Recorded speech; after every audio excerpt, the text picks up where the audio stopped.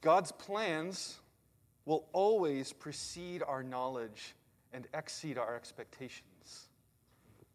God's plans are always going to precede our knowledge and exceed our expectations. That means He always goes before us and He always goes beyond us. Everything that He's planned and designed and worked out in this world is bigger than us and always will be, because He's God and we are not. And as we look at these servant songs of Isaiah in the season of Lent, we see this principle on display here, that God's plans always go before us and surpass our expectations. These songs, these 4 servant songs of the latter half of Isaiah, speak about an expected Messiah, the servant of God, who is the one who will bring about God's justice, God's teaching, and in chapter 53 says He will bear our sins on Himself in His death. So it's always through this servant that God executes these plans. And this particular song we're looking at in chapter 49 clarifies the servant's identity and his mission. So I'm going to look at the servant who, spoiler alert, it's Jesus. That's who we're looking at, is Jesus Christ, prefigured in this servant centuries before He came. We want to look at His identity and mission through chapter 49. And I want to focus on just verses 1 through 6. So if you want to open your Bibles and join me. We'll look at how this song clarifies the servant's identity and mission and shows how God's plans always precede our knowledge and exceed our expectations. So, in this passage, verses 1 through 6, I think it splits up very nicely to look at His identity and His mission. Verses 1 through 3, let's focus on the identity of the servant.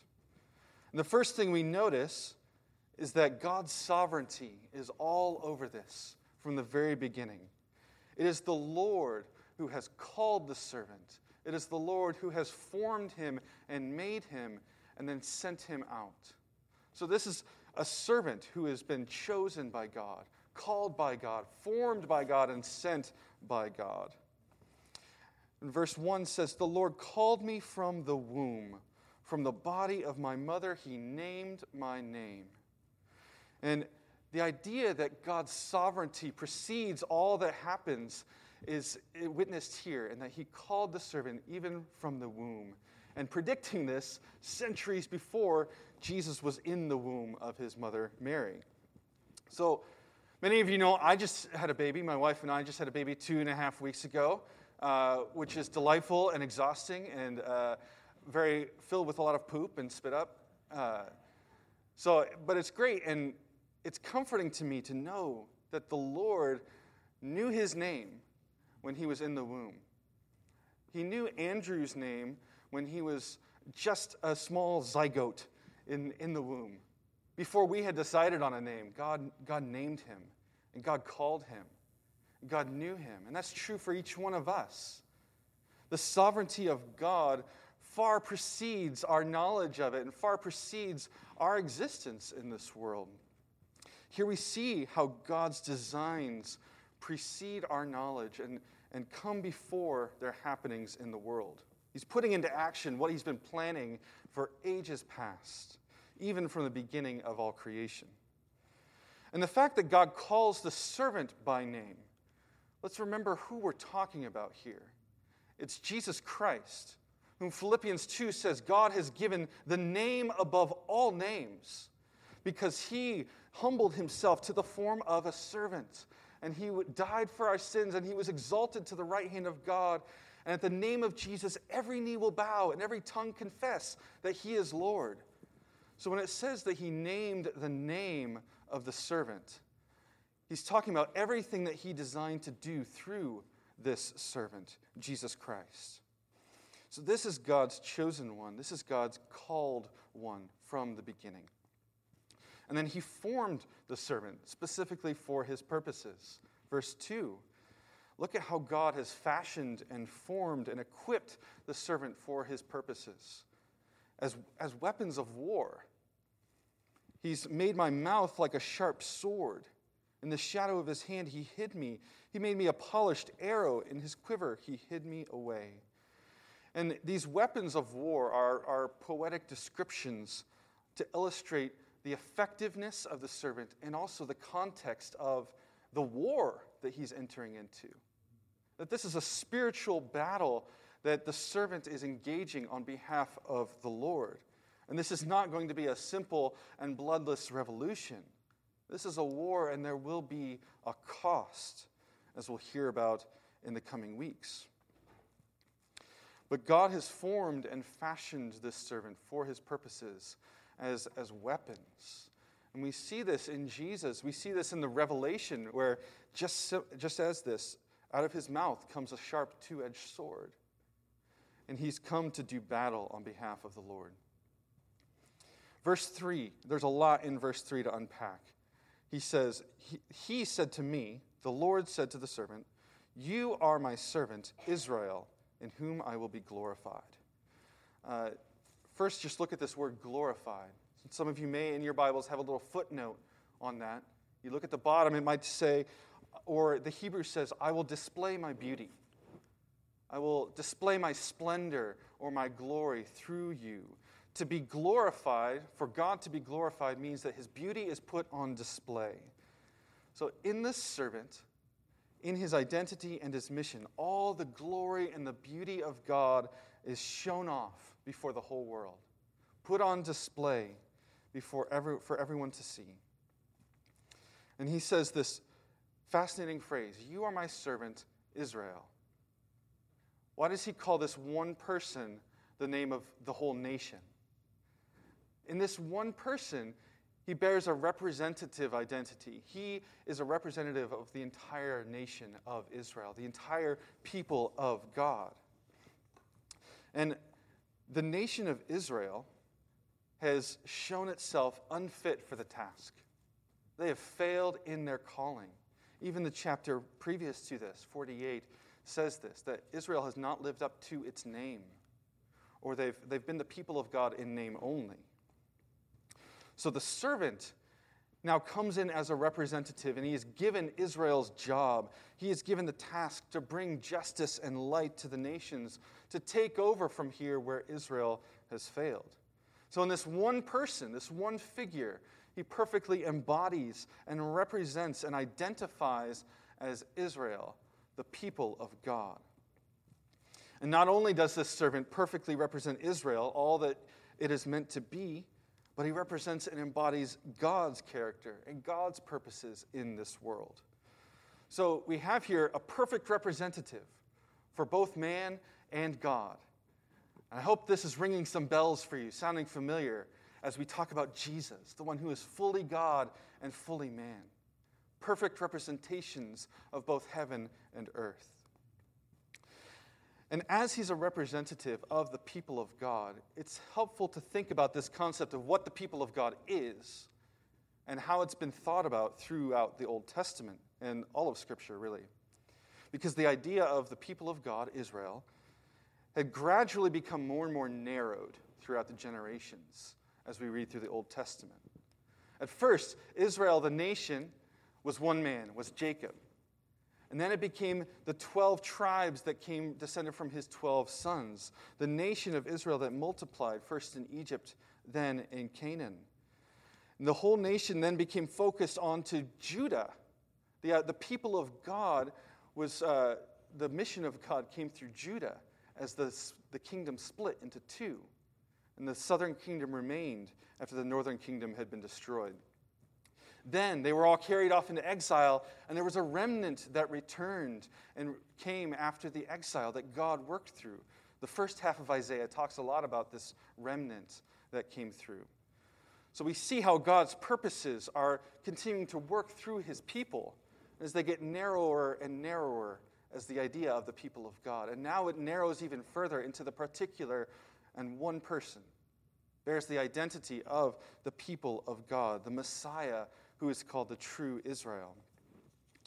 And the paradox of this narrowing is that out of this, one person bears the identity of the people of God.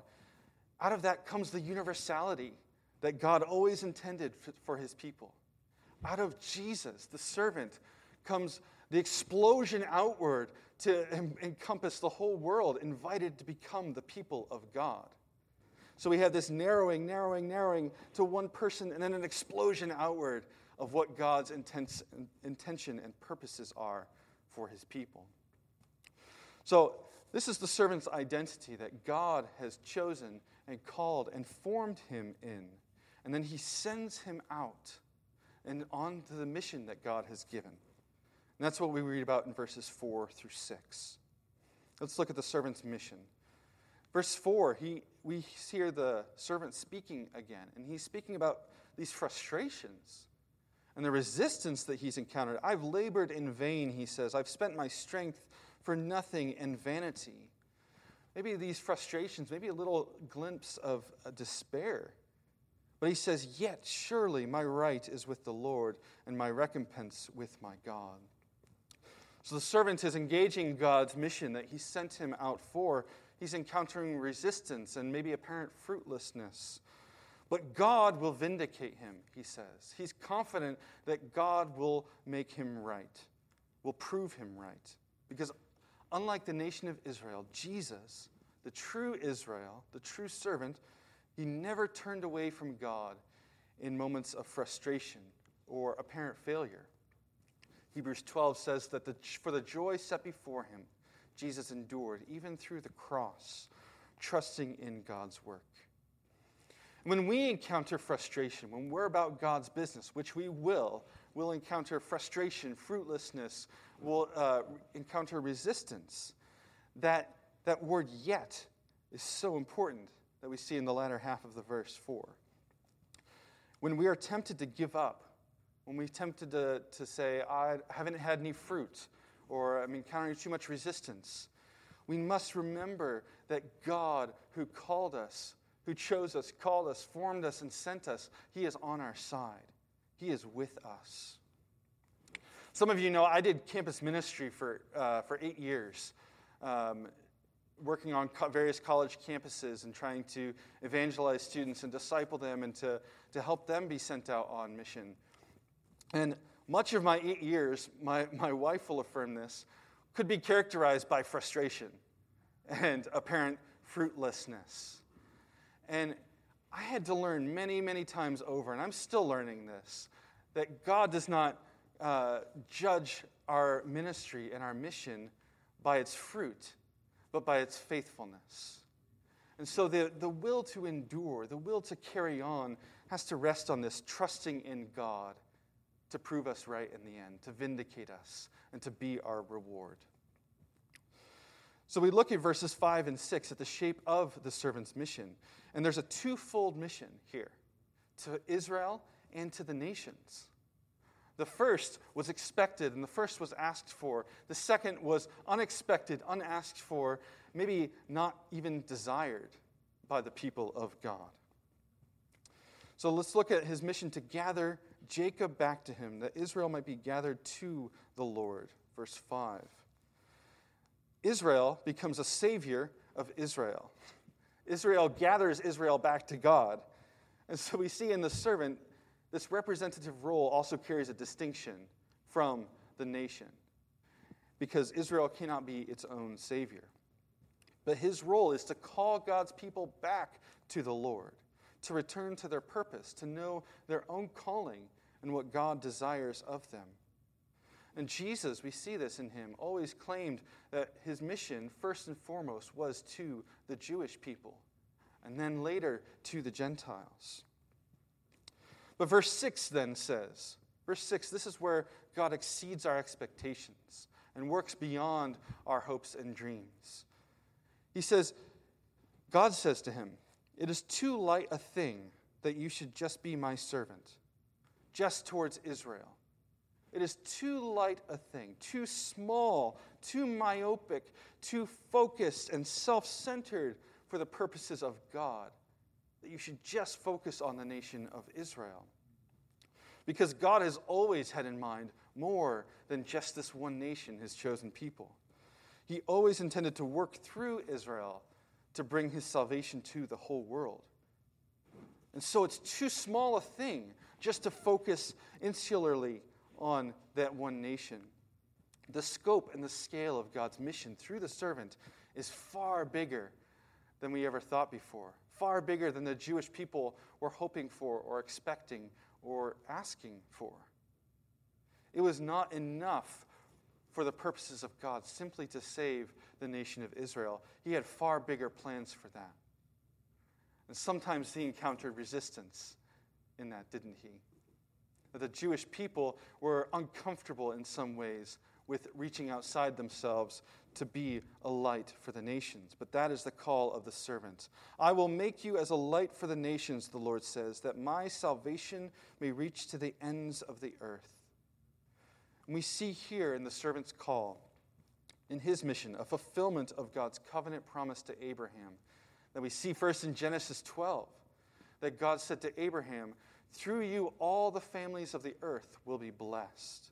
It was never meant to be about one nation.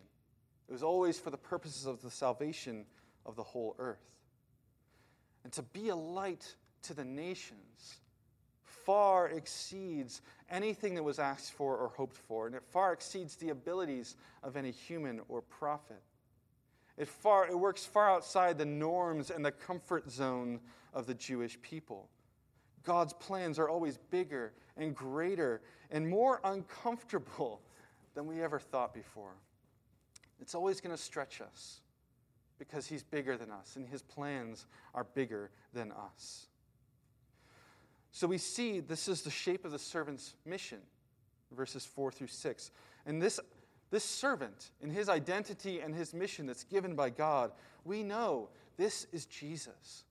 This is Jesus Christ, our Lord and Savior, who says, I am the light of the world. I will be a light to the nations. He takes up that mission and that identity that God has given to him. Our gospel reading in John 12, Jesus says, I have come into the world as light, so that whoever believes in me may not remain in darkness. Jesus is the one who takes up this mantle because he has been chosen, called, formed, and sent for this purpose. He is God's salvation that reaches to the ends of the earth. When we think of Jesus, he is not an add-on to our faith. He's not a lifestyle enhancer or a good spiritual teacher or guide. He himself is salvation. He himself is God's light that shines in the darkness, and the darkness cannot overcome it. And there is no other name by which we can be saved.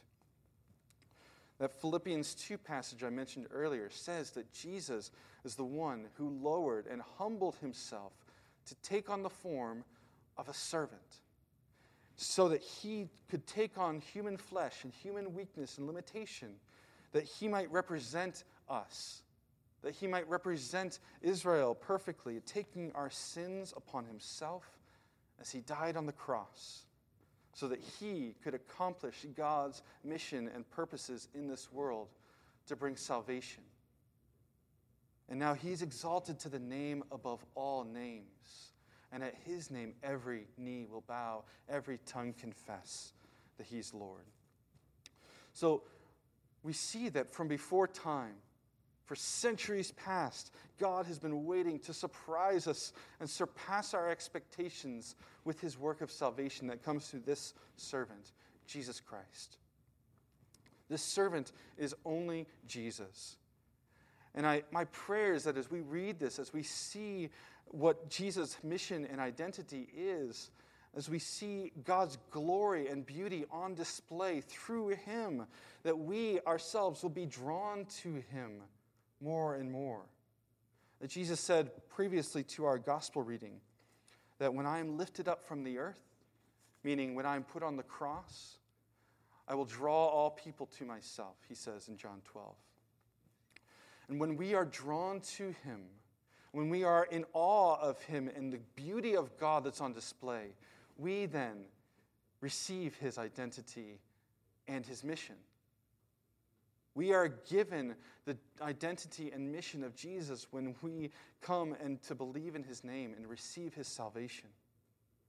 Jesus was one whose mission flowed out of his identity, and all of his identity went into that mission. And we've been given that same identity and mission in Christ. We've been given a new identity, that we belong to Christ, that we are his children, no longer slaves to sin, but live in the freedom of his light and glory. And not only that, we've been given his mission. Because God says it is too light a thing for it to be just about you. It is too light a thing for God that he would simply save us from our sins and bring us into eternal life.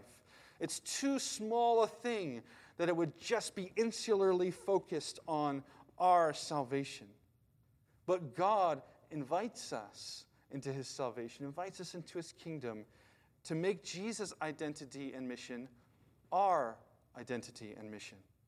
And he sends us out into the world to bring this good news of salvation, to continue Jesus' work of being a light to the nations, of bringing salvation to the ends of the earth. And Jesus is still at work doing that through us, even now. Now, you who take on this identity and mission of Jesus, you're not God's perfect representative because you don't need to bear the sins of the world and to take that burden on yourself. That's been done. But you are a representative of God.